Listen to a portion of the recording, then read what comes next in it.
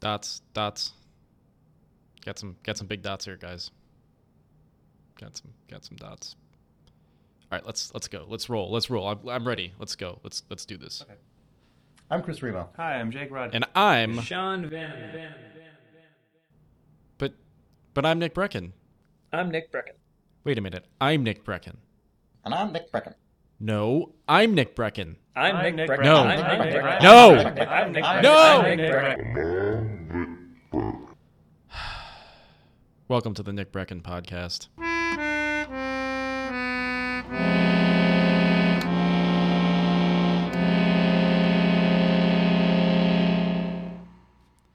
Welcome to episode 1 of the Nick Brecken podcast. Today on the show we have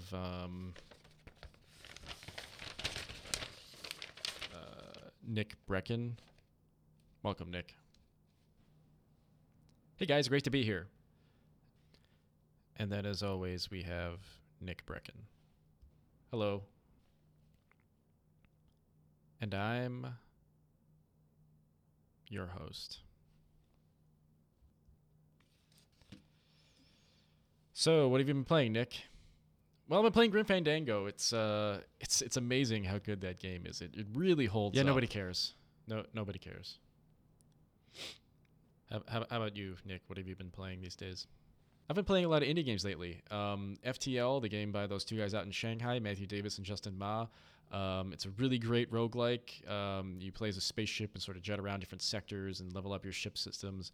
It's extremely fun. I would definitely jump on their Kickstarter page and donate, grab early access because you'll want to play it as soon as possible. It's extremely good. And then also Prison Architect by Introversion, the guys that made Multiwinia, Darwinia.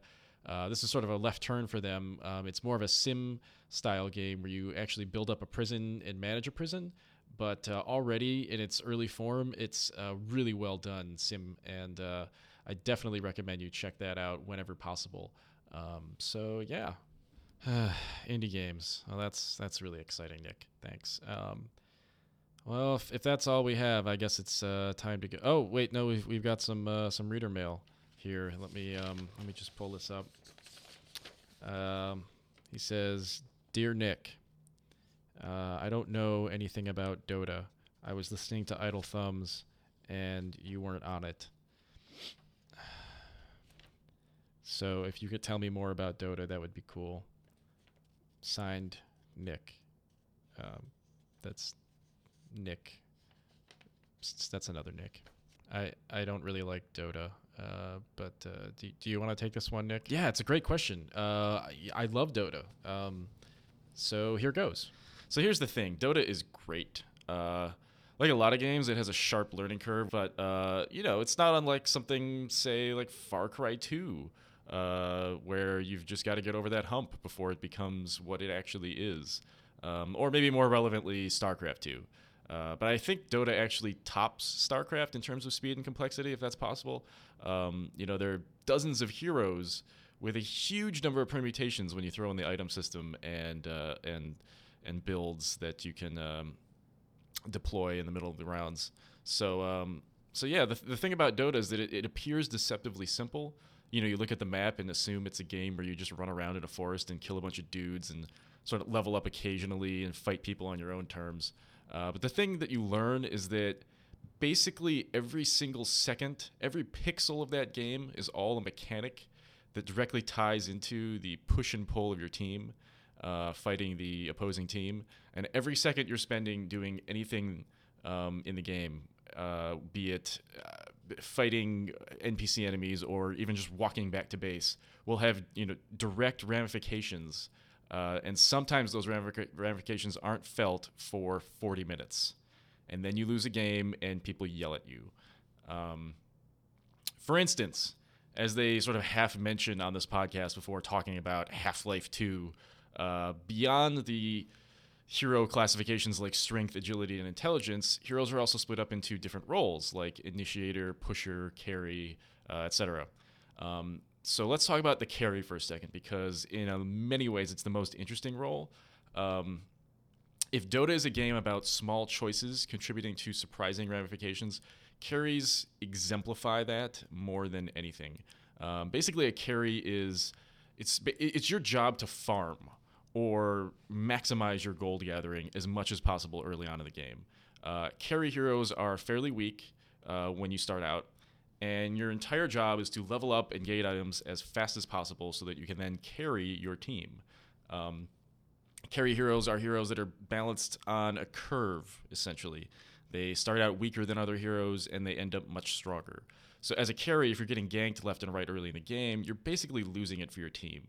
At the same time, teams that pick several carry heroes are going to have a really hard time at the beginning of a round because you've then put the whole team on a curve.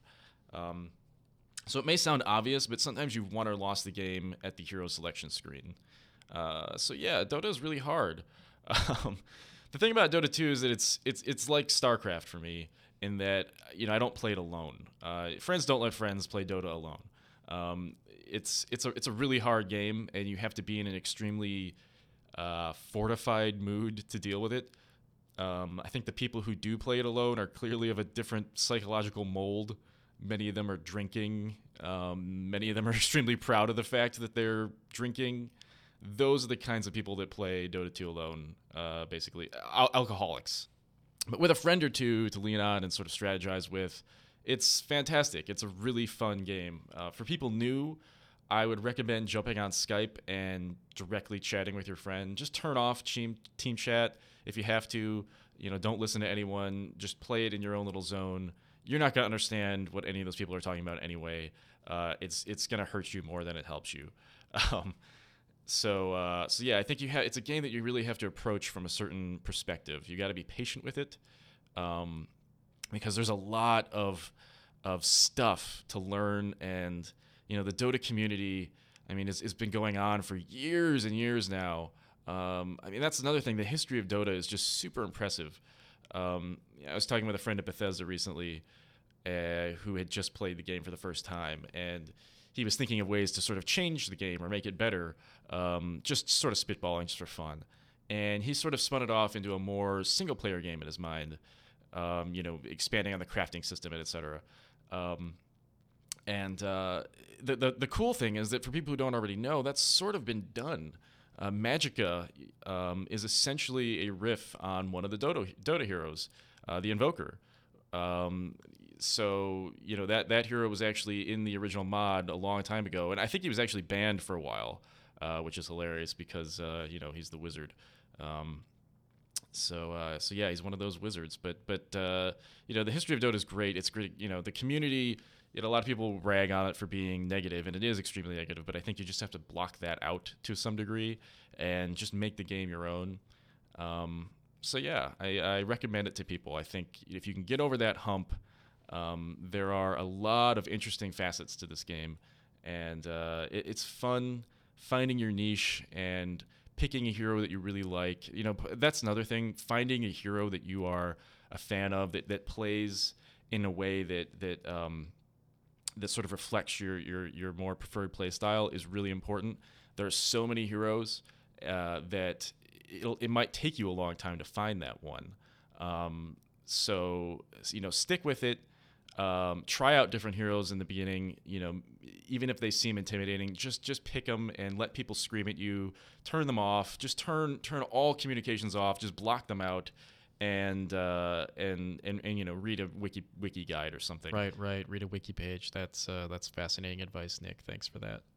Well, that's all the time that I have. Thank you for joining me. Congratulations to Idle Thumbs on their successful Kickstarter. I'll see you guys out in San Francisco next week. Play us out, Nick.